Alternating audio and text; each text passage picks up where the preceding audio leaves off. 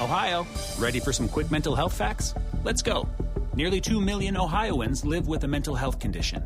In the U.S., more than 50% of people will be diagnosed with a mental illness in their lifetime. Depression is a leading cause of disability worldwide. So why are some of us still stigmatizing people living with a mental health condition when we know all of this? Let's listen to the facts and beat the stigma. Ohio, challenge what you know about mental health at beatthestigma.org.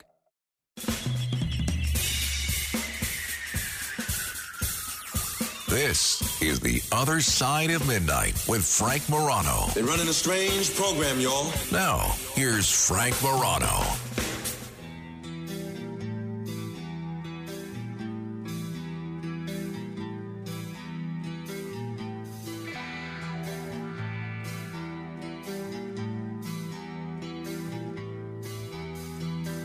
The more I look at what the Colorado Supreme Court did, and the more research I do on my own, the more outrageous it is on a legal basis. And this is the God's honest truth. I would be saying the same thing if they did this to Joe Biden or Jill Stein or Cornel West or George Bush. This is outrageous. So by now you probably know most of the facts. The Colorado Supreme Court ruled 4-3 that Donald Trump cannot appear on the 2024 presidential primary ballot because of his actions on January 6th. This is the first ruling of its kind in American history. And the court sided with a group of voters who argued that Trump's disqualified from elected office under Section 3 of the 14th Amendment. The clause, which was enacted in 1866 after the Civil War, says that no person shall be a senator or representative in Congress or elector of president and vice president or hold any office, civil or military, under the United States. That's a quote. Who has engaged in insurrection or rebellion against the same or given aid or comfort to the enemies thereof. The majority found that Trump incited and encouraged the use of violence and lawless action to disrupt the peaceful transfer of power. Prior to this ruling, Trump prevailed in a number of cases where voters tried to do the same thing. Minnesota, Michigan, elsewhere. So the ruling drew immediate outrage from Trump's campaign, which called it completely flawed. All 7 of the justices on the Colorado Supreme Court are Democratic appointees. The 3 who wrote in dissent argued that the state's election code is not the avenue for finding guilt or of insurrection, and they're exactly right. They noted that Trump's never been criminally charged for insurrection and warned this ruling could violate his due process rights. They're right. Those Democratic appointees, those judges are right. Justice Carlos Samore said or wrote in the dissenting opinion, even if we are convinced that a candidate committed horrible acts in the past, dare I say, engaged in insurrection, there must be procedural due process before we can declare that individual disqualified from holding office. Separately, the U.S. Supreme Court is already considering whether Trump is immune from prosecution for his actions on January 6th in the election interference case brought by Jack Smith. So the right is uniformly disgusted by this decision, even people that don't like Trump. And they say that the Supreme Court should overturn it unanimously. President Trump's former attorney, Ty Cobb, who's got one of those great mustaches, he's now, I believe, a CNN contributor, he basically said that same thing. So I think this case will be handled quickly. I think it could be 9-0 in the Supreme Court for Trump. Some on the right say the Colorado Supreme Court's legal reasoning is deeply flawed and ignores the intent of the 14th Amendment. Others suggest Democrats are becoming the threats to democracy that they claim to fear. And by the way, one of the things that I mentioned the other day is, I think, in danger of happening. There are now some Republicans in some states that are trying to throw Biden off the ballot. So the left is split on the validity of the court's reasoning. Many worry about the precedent the ruling would set if it's upheld by the Supreme Court. Some praise the court for using conservative text-based legal theories to justify its decision. Others say the court's interpretation of the 14th Amendment is wrong and call on the Supreme Court to overturn its ruling. Lawrence Lessig, who is one of the most famous law professors in history, law professor, I believe, at Harvard, left-wing, very left-wing. I've interviewed him, brilliant man, but as left-wing as can be, not a Trump supporter at all. He wrote in Slate, which is a left-wing publication, the Supreme Court must unanimously strike down Trump's ballot removal. This is what he writes. What is not ambiguous is whether it would be absurd to exclude the president from the reach of Section 3, because it's plainly not absurd. Indeed, excluding the president and vice president from the scope of the clause makes perfect sense, because they mention senators, representatives, or presidential electors. They don't mention president. This is Lessig. There's an obvious reason why the only two nationally elected officers would be excluded from its reach. It took mere moments after the Colorado Supreme Court's ruling to see why, as Texas Lieutenant Governor Dan Patrick threatened to remove President Joe Biden from the Texas ballot as retribution. All this will be enough. This is, again, left-wing law professor Lawrence Lessig.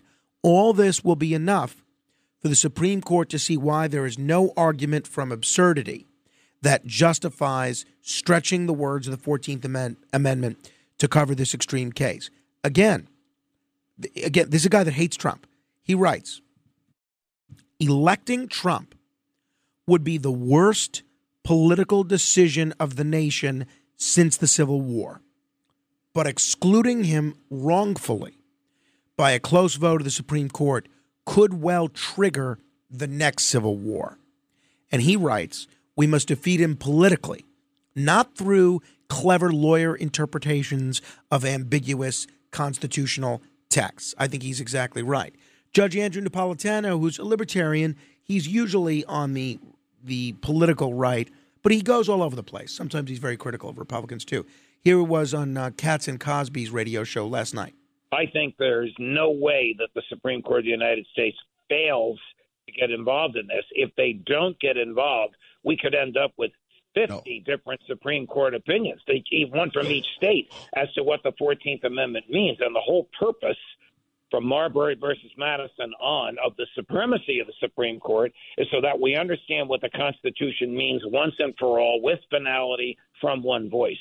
So whether they affirm this or reject it, and I think they're going to reject it, they do have to weigh in on it because they have to give guidance to the other 49 state Supreme Courts. I agree with Judge Napolitano and Ty Cobb and Lawrence Lessig. I think it's the wrong decision legally, and I think it's also incredibly dangerous politically. The court shouldn't get to determine, the court doesn't get to determine if Trump is guilty of insurrection. And after reading the arguments from Lawrence Lessig and others, Jonathan Turley, I actually do not believe, and this is new to me, but I do not believe Section 3 applies to the president or the vice president. Trump may very well end up a 3 or 4 times convicted felon. So we should let his criminal cases play out without removing him from the ballot. Let the jury do their job. Let the voters do theirs. And there was also a lot of interesting writing on this by Richard Winger of Ballot Access News. And because I brought up the issue of the Young Turks guy that's running for president, even though he's not eligible, should he be able to be on the ballot? Cenk Uygur. And he writes that the 20th Amendment, which was passed in 1933, seems to say that voters and electors may choose a president who doesn't meet the constitutional qualifications. If you read the text of the 20th Amendment, it seems to say that both voters and electors are permitted to vote for individuals who don't meet the qualifications. It says, quote, if a president shall not have been chosen before the time fixed for the beginning of this term, or if the president has failed to qualify, then the vice president-elect shall act as president until a president shall have qualified. So the clause, or if the president has failed to qualify, shows that the authors of this amendment imagined that the voters might get to choose someone who doesn't qualify, whether it's Cenk Uygur or Donald Trump or someone else. And we've seen people on the ballot who haven't been qualified before. All right, we're going to talk Israel, Ukraine, and more with one of the most brilliant foreign policy minds in the world, Professor Jeffrey Sachs. Straight ahead. The Other Side of Midnight with Frank Morano. Sick of being upsold at gyms? My guy, you're currently a base member? For $90 more, I can upgrade you to our Shred membership. For $130 more, you'll be a Swole member. And for just $300 more, you'll reach Sweat Platinum. At Planet Fitness, you'll get energy without the upsell. Never pushy, always free fitness training and equipment for every workout. It's fitness that fits your budget. Join Planet Fitness for just $1 down and $10 a month. Cancel anytime. Deal ends Friday, May 10th. See Home Club for details.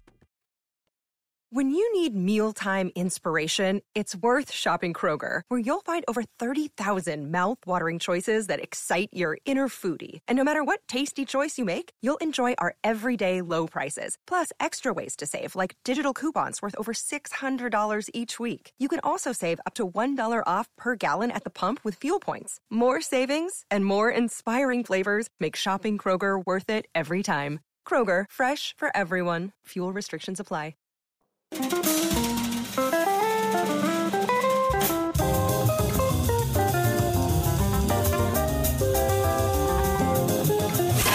It's The Other Side of Midnight with Frank Morano.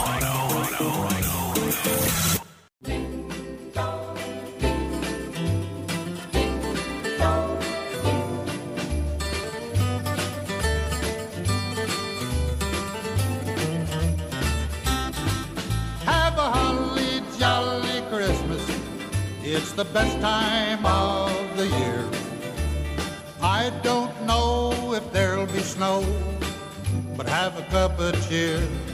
This is The Other Side of Midnight. I'm Frank Morano. Obviously, we're winding down 2023. It should be a festive time. It should be a joyous time. But unfortunately, there are a lot of different corners of the world that are experiencing strife and war, devastation, people losing their homes, and overall destruction. And a lot of us have been looking for answers. One of the people that I have looked to for years for answers when it comes to foreign policy is Professor Jeffrey Sachs. Now, I've been known for giving flowery introductions of people. Sometimes have been accused of hyperbole, exaggerating someone's claims. When it comes to Jeffrey Sachs, the only thing I'm going to do is read a small portion of his resume just so that you understand the magnitude and the gravitas of his credentials. And you can see why people like me look to him for expertise when it comes to foreign policy. He is a university professor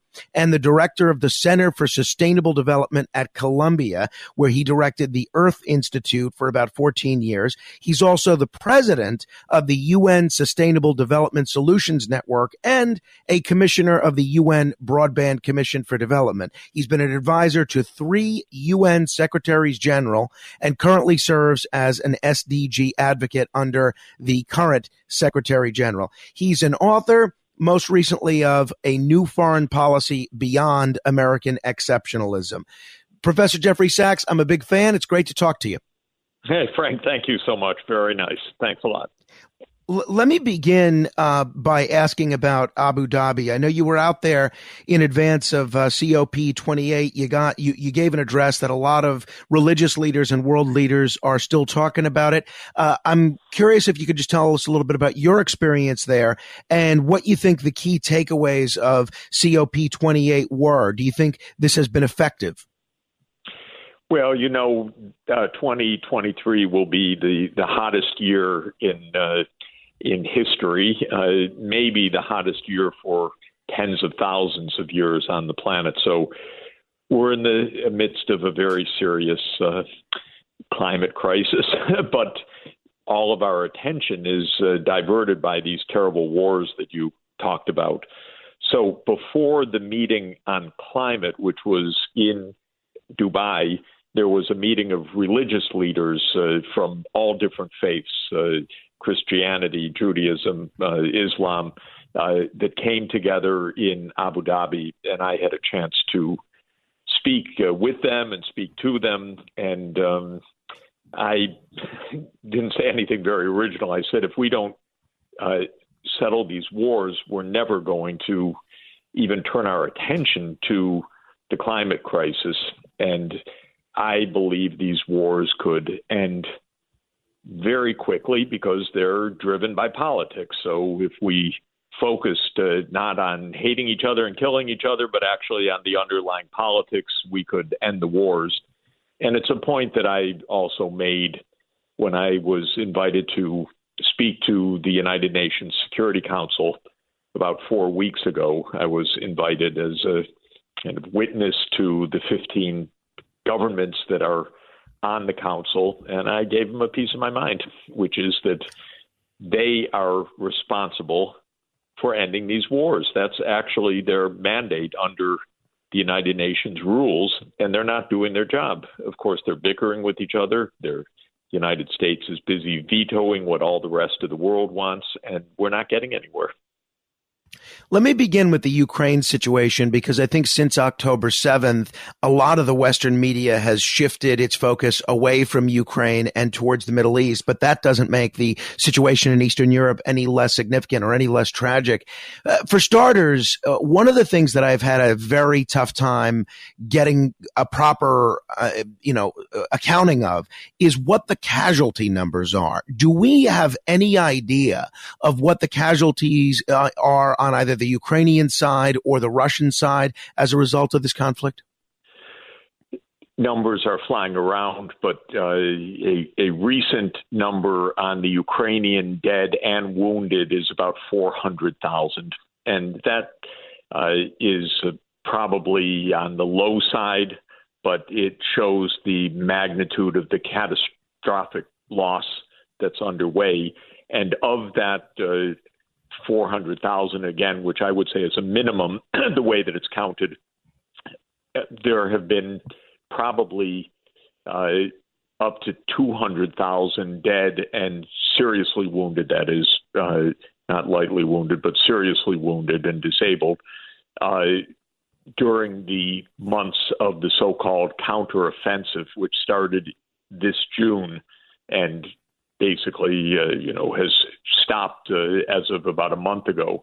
But this was a catastrophic year for Ukraine, predictably so, according to the kind of experts that I follow about the battlefield. According to Western media, it was a big surprise how bad it was. But if you were following closely, it was not a surprise at all. Russia is trouncing Ukraine. And not surprisingly, it's a much, much bigger country, a very sophisticated country, a very sophisticated military, very different from what we're told all the time about the bumbling failures and Russia's about to collapse. That's been spin, unfortunately, on the U.S. side, and almost everything that our government has done has been based not on real calculation or understanding, but on wishful thinking. The result of all of this is that rather than having negotiated a peace arrangement, which was possible many times in recent years, the United States kept telling the Ukrainians, go out and fight. We got your back, and they have been slaughtered. I mean, to me, that's just a horrible, horrible situation and the very definition of a tragedy. Now, when you say all of this was foreseeable, meaning the casualty numbers, the nature of how the conflict has gone between Russia and Ukraine, the United States assistance to Ukraine prolonging rather than helping bring an end to this conflict, given the prism of hindsight, and again, based on your view and others, it sounds like, hindsight wasn't needed. It sounded like you have the foresight for this back 2 years ago. What should the response to the United States have been once Russia made the decision to invade Ukraine?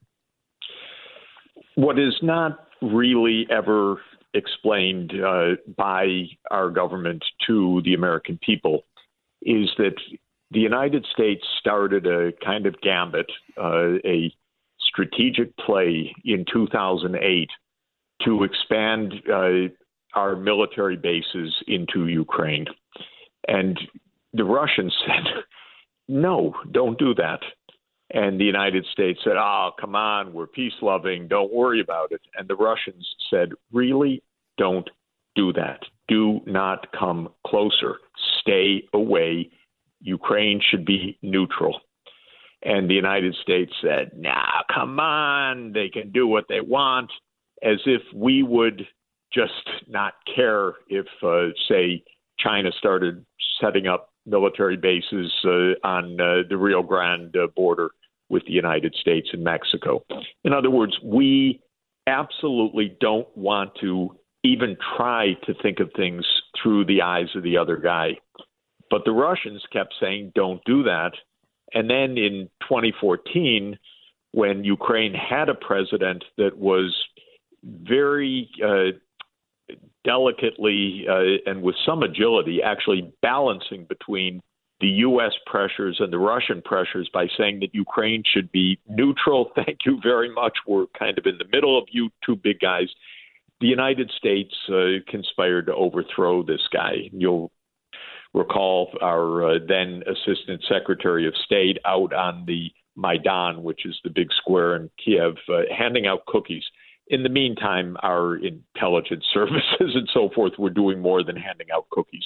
We were actively engaged in the overthrow of a neutral government, which, by the way, unfortunately, is how American foreign policy works normally. That's not even exceptional foreign policy. That is what the CIA and others do for a living. They overthrow other governments. And you shouldn't do it next door to Russia. That's the main point. The Russians see everything, know everything. They actually intercepted one of the planning calls of Victoria Nuland with the U.S. ambassador to Ukraine at the time, Jeffrey Piat, who also is now a senior official in the State Department. And they were conspiring online about who's going to be in which positions. And the Russians intercepted it. They posted it online. We got all to hear this. And then it happened just the way that this phone call said it would. The U.S. pick for prime minister became the new prime minister after the overthrow of the president. The American people aren't told any of this background. So this war started actually 9 years ago in 2014. You wouldn't know it by any of the reporting because according to the official narrative, it started February 24th, 2022, which is just not true, actually. It started 9 years ago, and there was a lot of fighting, a lot of deaths, but it kept escalating. And the Russians kept saying, we need to stop this. We need to negotiate together. And the United States kept saying, it's none of your business. We're going to expand NATO, and you have no say in it. The Russians tried on December 15th, 2021, a last attempt to negotiate. I was following it very closely. I called the White House. I said, it's really a good idea to negotiate, avoid this war. Who the hell needs another war on this planet? And the White House counterpart that I spoke with, very senior, said, no, nothing to negotiate.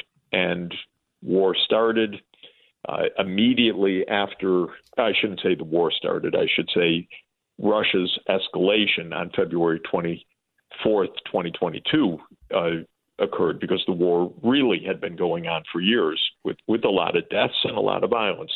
But it escalated with Russia moving in about 40,000 troops. And immediately the Ukrainians said, okay, we'll negotiate neutrality with you. And the Turks, very helpfully, the next door neighbors to both of them in the Black Sea, said, we'll mediate. And so a negotiation process started in Ankara, the capital of Turkey. And I flew to Ankara because I was really curious. I spoke with the mediators at length and learned the details. And at some point, as this was nearing a real agreement, the United States stepped in and said, we don't accept you, Ukraine, accepting neutrality. You have to keep fighting, and we've got your back, and we've got all sorts of weapons for you. We're going to send HIMARS for you. We're going to give you all sorts of armaments. Just keep fighting. And our Secretary of Defense, so-called, it's a misnomer, it's our Secretary of War, Lloyd Austin, publicly said our goal, our aim is to weaken Russia, not to secure Ukraine, but to weaken Russia. We wanted the Ukrainians to keep fighting. Now, I follow the events hour by hour, day by day, and the military experts knew that Ukraine was outgunned, outclassed, manpower, huge disadvantage. And while Ukraine could make some tactical victories in a war of attrition, this was going to be a disaster. And our more intelligent parts of our government, like the Rand Corporation, which is an analytical, not a political unit, said, a long war is definitely to our disadvantage. But we're led by politicians, not by professionals. And these politicians are really incompetent, actually. And they just kept sending Ukraine to the battlefront. And now the situation is awful. The Ukrainians are being beaten back all along the contact line in many, many parts of the contact line. Every day, new losses. Every day, hundreds of Ukrainians dead. Ukraine has run out of trained soldiers, so they're rounding up people violently, basically off the streets, young people, giving them a couple of weeks training, and they're sent to the front line to die. And we're encouraging more of that because all this is, at this point, quite embarrassing to Biden. And he's got an election campaign coming up, and the last thing in the world he wants is for the truth to start to come out. And so they're encouraging the Ukrainians, keep fighting. We're going to get you something. We're going to get you more weapons. We're going to get you the money. And every professional knows this is a disaster and a bloodbath. And what's really needed is actual, real discussion between the United States and Russia, especially over real security issues. Mm-hmm. Don't put military bases of the United States inside Ukraine. Russia's got to go home. The United States has to stop pushing this NATO enlargement. And it isn't hindsight. This has been the issue since 2008, when the United States, under George W. Bush Jr., but with incredibly, by the way, his NATO ambassador was Victoria Nuland, who's the one that passed out cookies in 2014 and is now the Undersecretary of State under Biden. She's just there. No, it's incredible. It is. Yeah, it doesn't matter. Democrat, Republican, every administration except Trump manages to find a key policy place for Victoria Nuland. That is if people exactly are just right. Yeah, if people are just tuning in, we're talking with Professor Jeffrey Sachs. He's the author of many books, including A New Foreign Policy Beyond American Exceptionalism. I want to touch on the Middle East situation, but just to sum up the Ukraine war, I think Americans, whether they're left-wing, right-wing, or non-political, they tend to see themselves as the good guys. And I think you've explained why the narrative that a lot of Americans bought into 2 years ago, that we're just helping a country that was invaded by a hostile neighbor, I think you've explained why that's a flawed way of looking at this. I think you've also explained why whatever quote unquote assistance that we've given to the Ukrainians really hasn't helped them. It's actually hurt them. I think it's also very telling the quote from Secretary Lloyd Austin that this is primarily about weakening Russia right now. Now, let's say that is the foreign policy goal du jour. And again, initially we were told we were doing this to liberate the Ukrainians. Now we're being told this is being done to to weaken Russia. And even Bill Kristol, in the ads that his group is putting out there, they're saying that this is the goal of all this Ukrainian aid. If that is a rationale that people are for, is it working and has it worked? Is Russia at all weakened by the United States intervention in this Ukraine conflict? Russia is considerably stronger today than it was before this conflict because the military has been upgraded considerably, and one can actually watch in real time the technology generational improvement. By that, I mean the turnover, for example, of the drones, of the smart weaponry, of their range, of their sophistication, of their mass production, of the electronic warfare.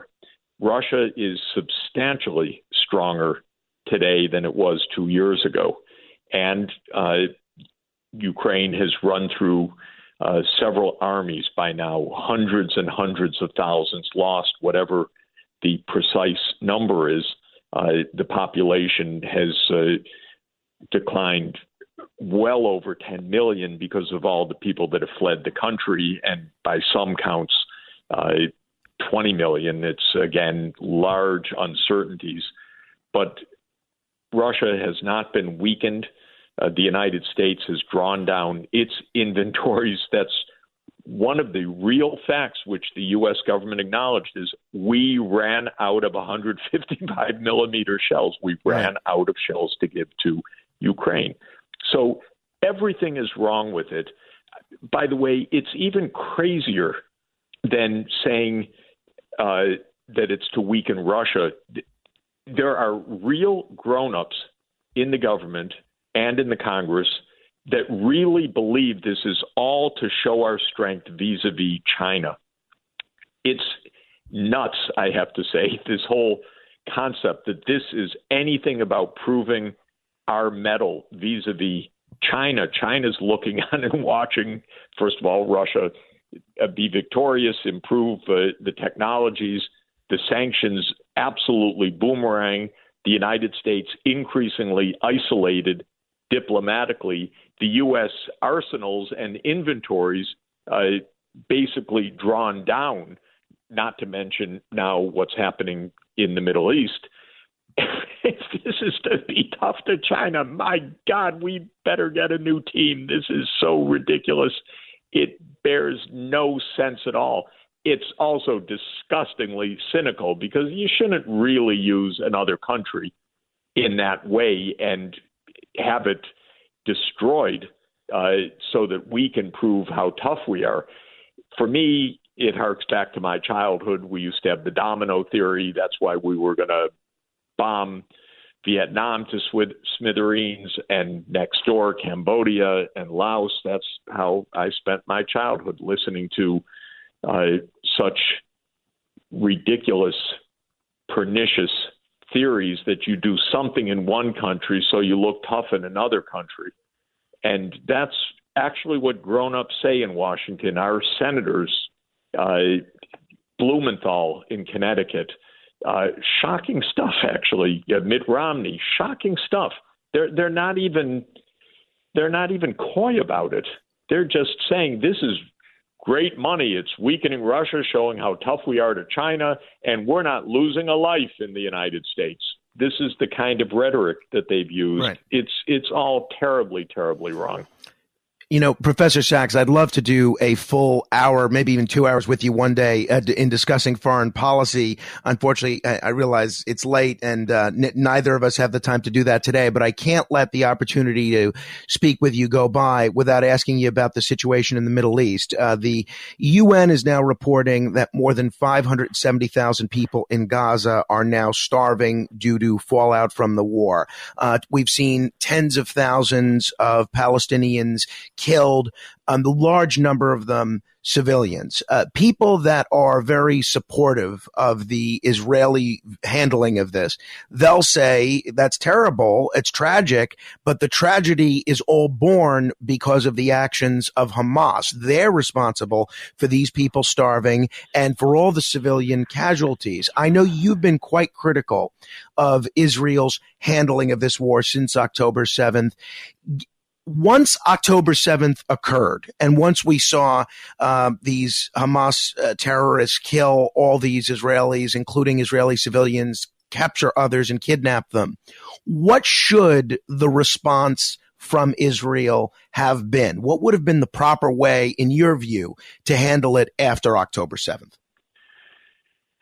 The Arab states immediately met. In fact, there was an Arab Islamic summit in Riyadh, in Saudi Arabia, where all the neighboring states and Iran, by the way, together said, we will secure Israel and Palestine and work to make sure that there is safety and peace.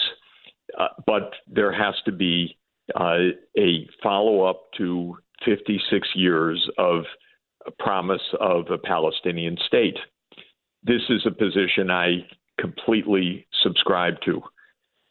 You can't look at this as starting in October 7 because on October 6, Gaza was at a boil. And years leading up to October 7, all independent observers knew that the situation was explosive. The United States, again, was faking it. In fact, faking it or so incompetent, and it's hard to tell the difference sometimes. But Jake Sullivan, our national security advisor, actually said 2 weeks before October 7 that the Middle East is quieter than it has been in 20 years, and the crisis in Gaza is basically resolved. Now, such absurdity shows either a detachment from reality or an inability to look at basic facts or an unwillingness to look at basic facts. The point I'm making is that, like all conflicts, this has a political root. The political root is that Israel and Palestine need both to have security and to live side by side. That was the judgment of the international community in the immediate aftermath of the 1967 war in Resolution 242 of the UN Security Council.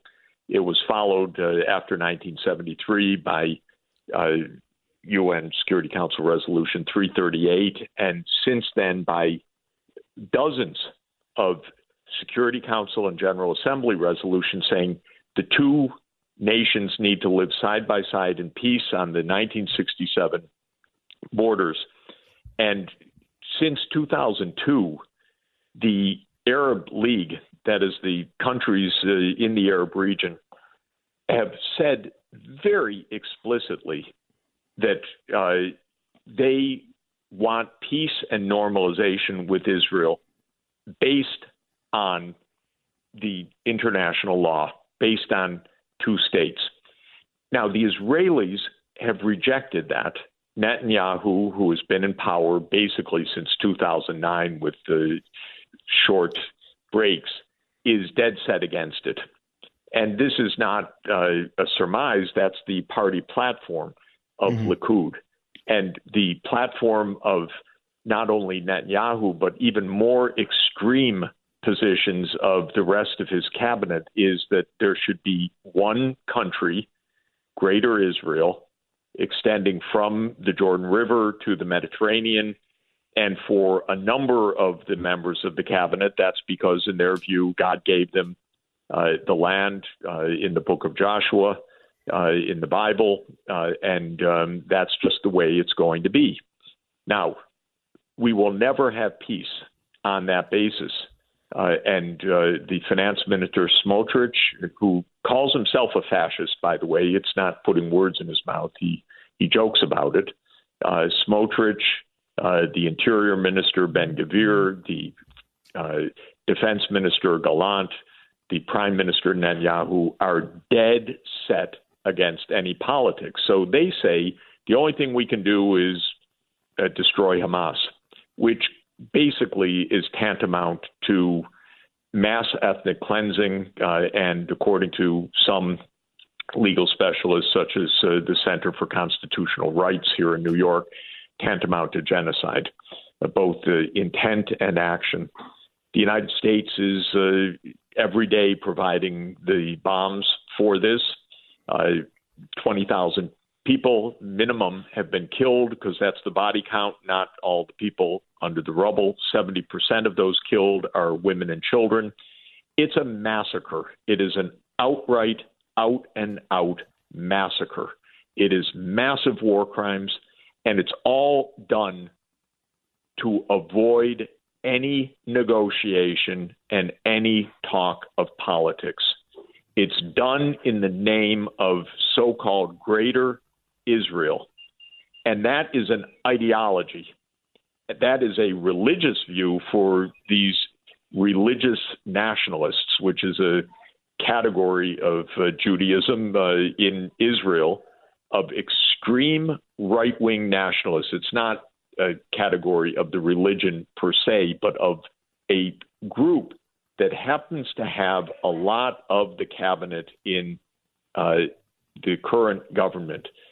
So the fact of the matter is we are abetting a view that is absolutely a literal dead end and a metaphorical dead end to any kind of peace other than slaughter. The United States knows it. American politicians are trained never to say anything bad about Israel.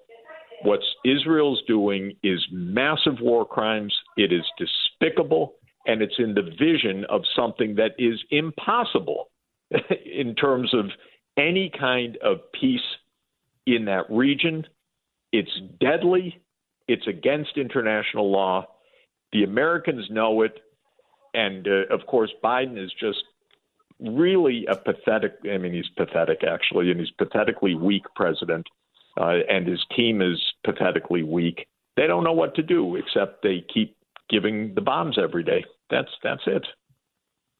I'll end with this, sir. A lot of people that are supportive of Israel, they also view Israel very much as the good guys in all of these conflicts. The victim, based on what happened on October 7th. And when they wage war, people tell the story of Israel waging war very ethically, not only providing warnings, not only leafleting, not only using dummy bombs, but actually when they need to do something like invade or take over a hospital, they'll bring incubators for the people in that hospital, which is something that the defenders of Israel will point out is not something that's typically done by hostile armies.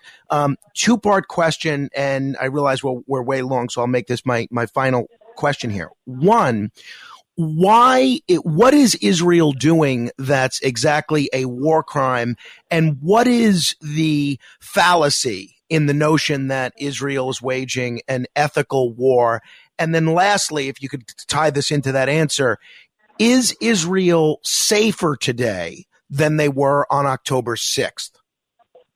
Yeah, and you know, I'd like to say, just if people don't know me and they may think I'm an Israel hater or something, I've been going to Israel for more than 50 years.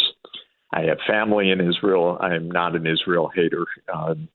I am so sad and upset by this, I can't even tell you.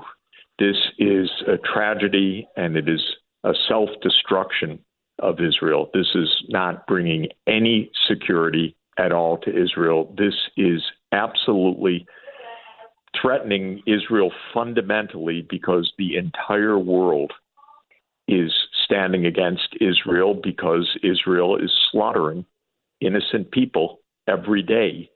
And the only backer that Israel has is the United States. And in the United States, much of the public is aghast at what we're doing, as I am, absolutely aghast. And young people are completely shocked by this. So Israel is losing even its last defender because it's doing the undefensible. It is just killing people in extraordinary numbers, innocent people. Let me say, without getting into all of the specifics, in my opinion, Israel's doing nothing to protect civilians. It is using dumb bombs. It is deliberately blowing up apartment buildings. It is blowing up hospitals. It is blowing up schools. It has weaponized food, and there are hundreds of thousands of people that are profoundly hungry, and I don't know if starving is right, but that's a term that is being used by UN officials right now. I do not accept that Israel's taking any precautions. Israel is using mass force to ethnically cleanse this region. That was their plan. The plan was, we're going to scare everybody so that they flee to the south and force Egypt to accept these people. That is the plan. And the plan didn't work because Egypt said no. And the United States buckled on it also because the United States didn't want to be so visibly a party to ethnic cleansing. But I haven't heard one credible military expert from outside Israel, and I don't find the IDF spokespeople credible at all, but any independent outside expert say anything other than what Israel is doing is destroying a civilian population. And it's before our eyes.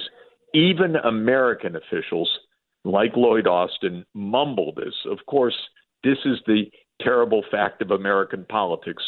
There's no truth in anything our government officials say about anything anymore. They just don't even have the idea of telling the truth as a basic standard of daily life. So it's not specific to this. They lie about every single thing that is in front of them because everything is spin now. Professor Sachs, yeah. I'm sorry to go on, but no, it's okay. I wish we had more time, and I do hope you'll come back and we can continue. There's not a shred of evidence that they're taking care. They've killed 20,000 people, and the vast majority of them are women and children. So where's the care there? There isn't. I do hope we can chat again in the future. We've been talking with Jeffrey Sachs of Columbia University, the director of the Center for Sustainable Development, also the author of A New Foreign Policy Beyond American Exceptionalism. Thank you, sir. Yeah, great to be with you. Thank you so much. Thank you. Have a nice Christmas and great holiday season. You too. If you want to comment on any portion of our conversation, you could give me a call, 800-848-9222. That's 800-848-9222. This is The Other Side of Midnight. Straight ahead. The Other Side of Midnight.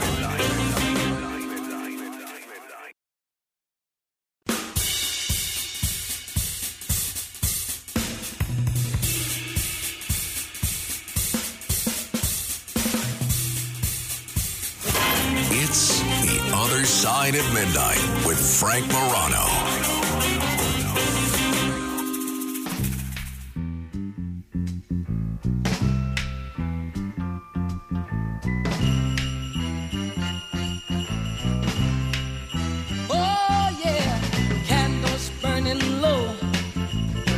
Of mistletoe, lots of snow and ice everywhere we go. Choirs singing carols right outside my door. All these things and more. Oh, that's what Christmas means to me, my love. Stevie Wonder sing about what Christmas means to him. You know, my grandfather was an Italian immigrant, and he and I were very close. Italian was his first language, really Neapolitan. And he never taught my mom never taught my uncle how to speak Italian because there was an understanding back then that if you came to America, you wanted your kids to be American. And they can get by in terms of knowing some words here, some words there. My mother's a little better than my uncle, but they're not fluent by a long stretch. And I'm not fluent in Italian. I studied it in school, know a few words here or there, didn't really know it. I've always wanted my son to know, and I think my wife agrees with me, to know a second language. I think it's a great thing. Whatever the language is, whether it's Spanish, whether it's Mandarin, whether it's Russian, I would love it to be Italian because obviously we are of Italian derivation, and he has a very Italian name. His name's Carmine Morano, but he is the most Irish-looking Carmine Morano in the world. So I think it would be great if he actually knew a bit of Italian. So yesterday, he wanted to watch one of his shows, Coco Melon or something, and I said, no, I'll let you watch television, but I'm going to put on a children's video that teaches Italian. So I found this on the YouTube. The colors. I colori. And there's pretty pictures. Red. Rosso. Yellow. Giallo. Blue. Blu.